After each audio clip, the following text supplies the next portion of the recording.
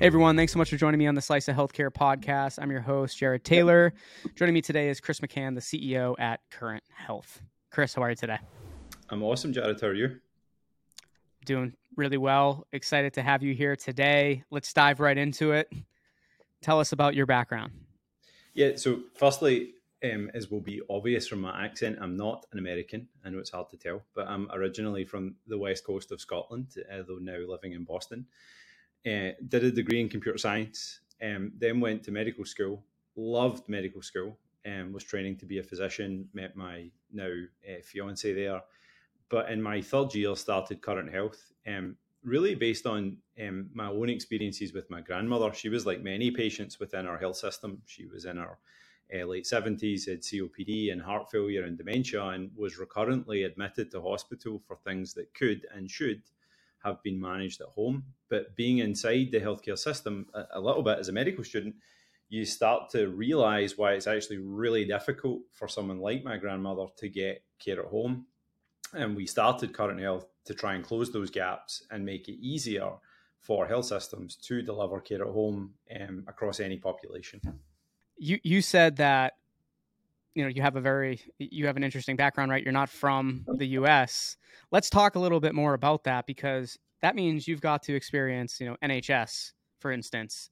How has that helped you in building out Current Health? That experience, seeing a different healthcare structure, a major, health system. Can you talk more about that? Yeah, sure. So when Stuart and I started the company, neither of us had really any experience in building healthcare companies, selling to the NHS or into American healthcare. Certainly didn't know any of the policy details in US healthcare.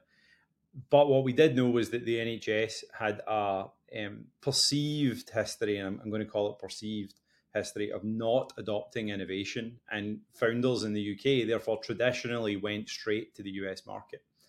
And that was our initial approach was, hey, we're going to go straight to the US and we'll see the NHS as test bed, if you like, to develop our product, get a little bit of evidence around it, but then go straight to the United States.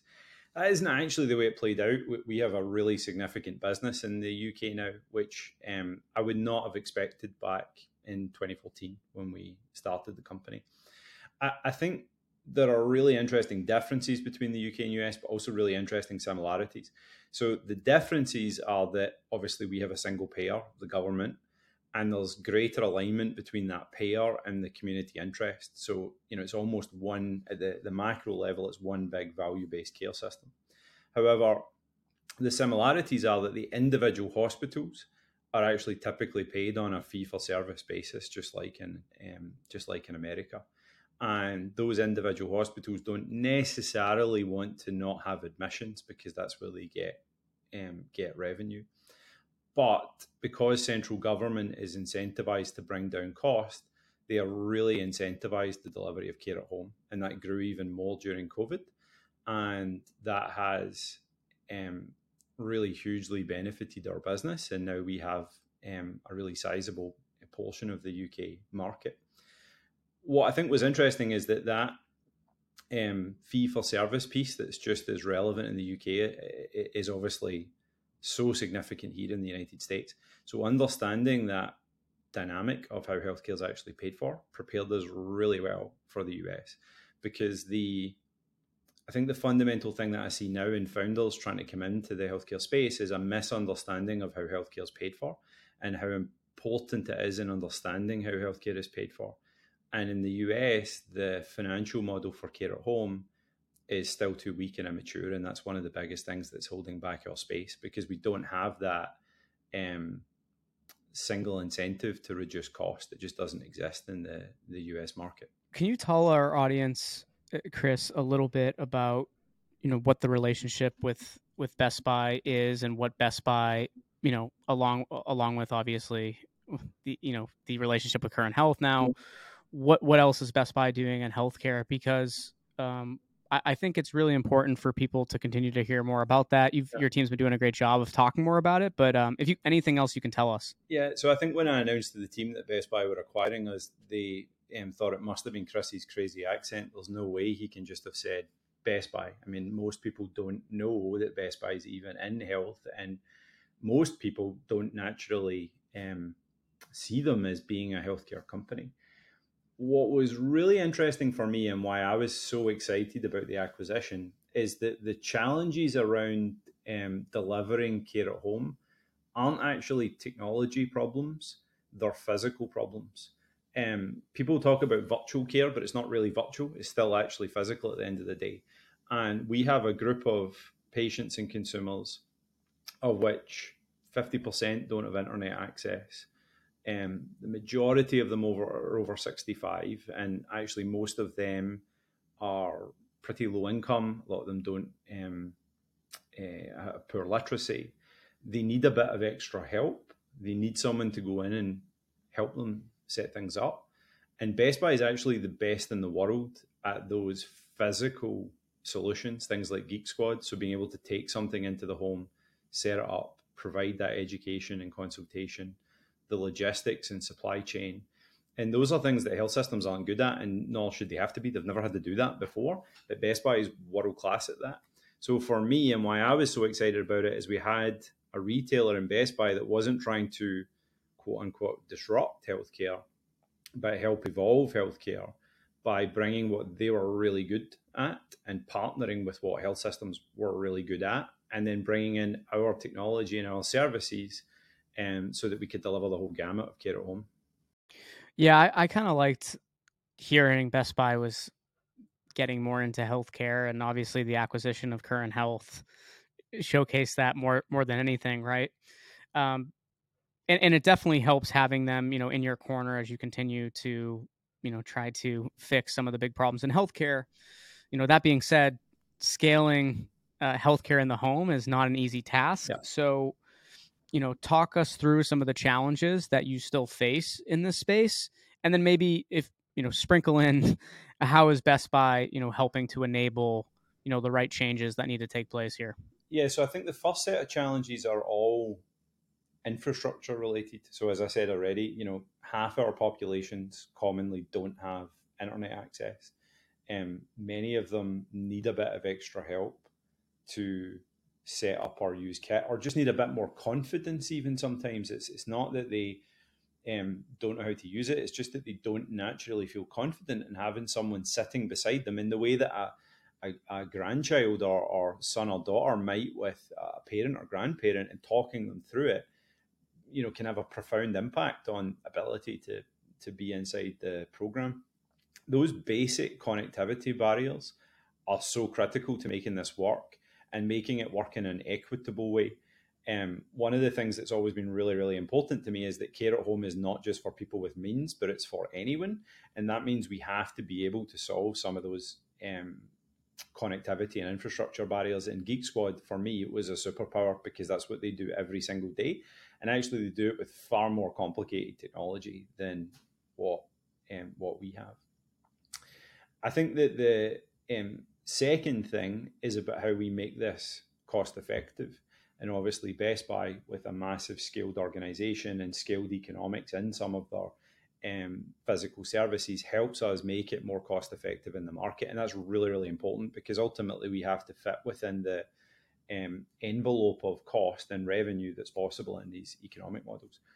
The third big challenge where Best Buy is playing a big role that perhaps wouldn't be intuitive is around public policy and around payment model reform. Because, up until the omnibus bill, the acute care at home waiver, which has allowed hospital at home to grow, that was going to end.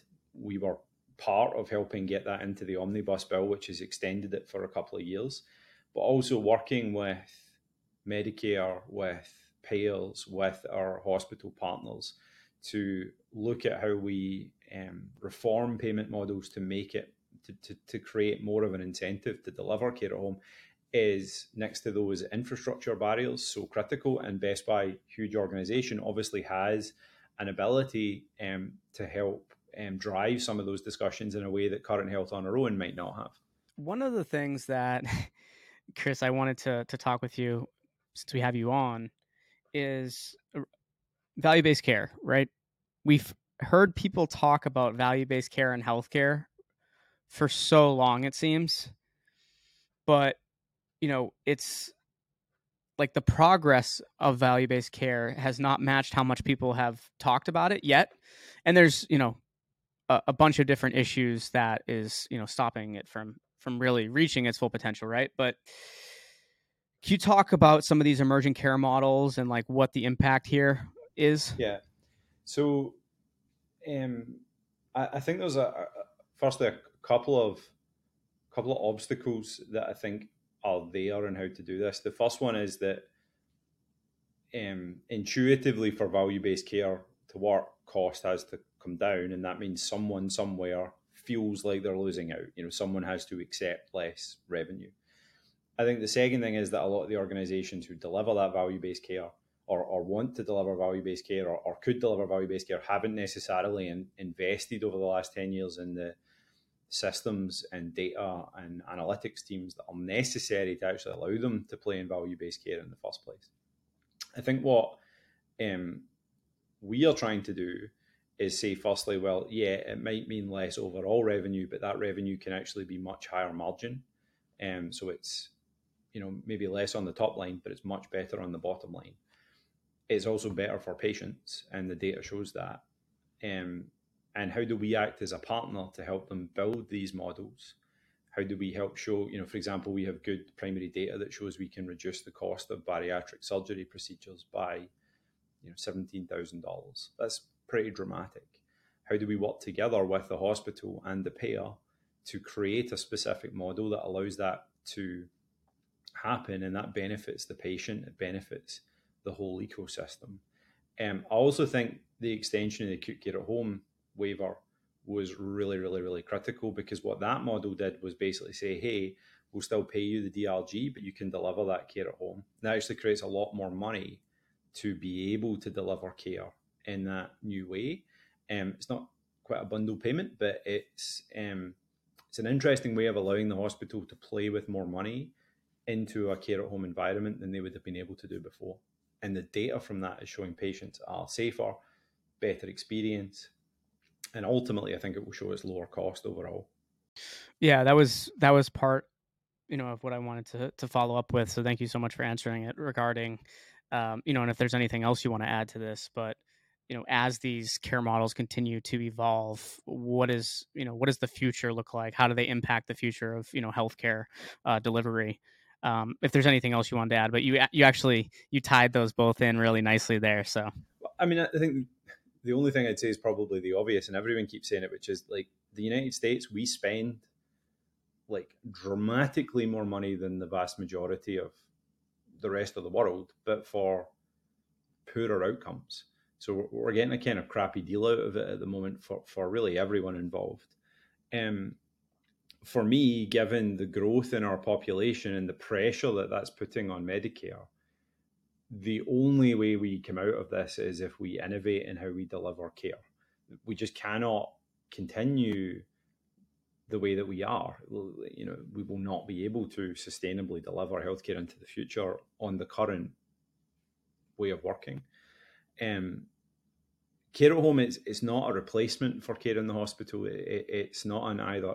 It's a There are always patients who will need inpatient care. It's about saying, is there a percentage of patients today in hospital who could receive that care at home? And we definitively know the answer to that is yes. We've proven that over COVID time and time and time again.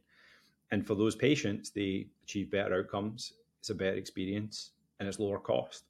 And we have to therefore make sure that the financial incentives and payment models allow us to take that forward.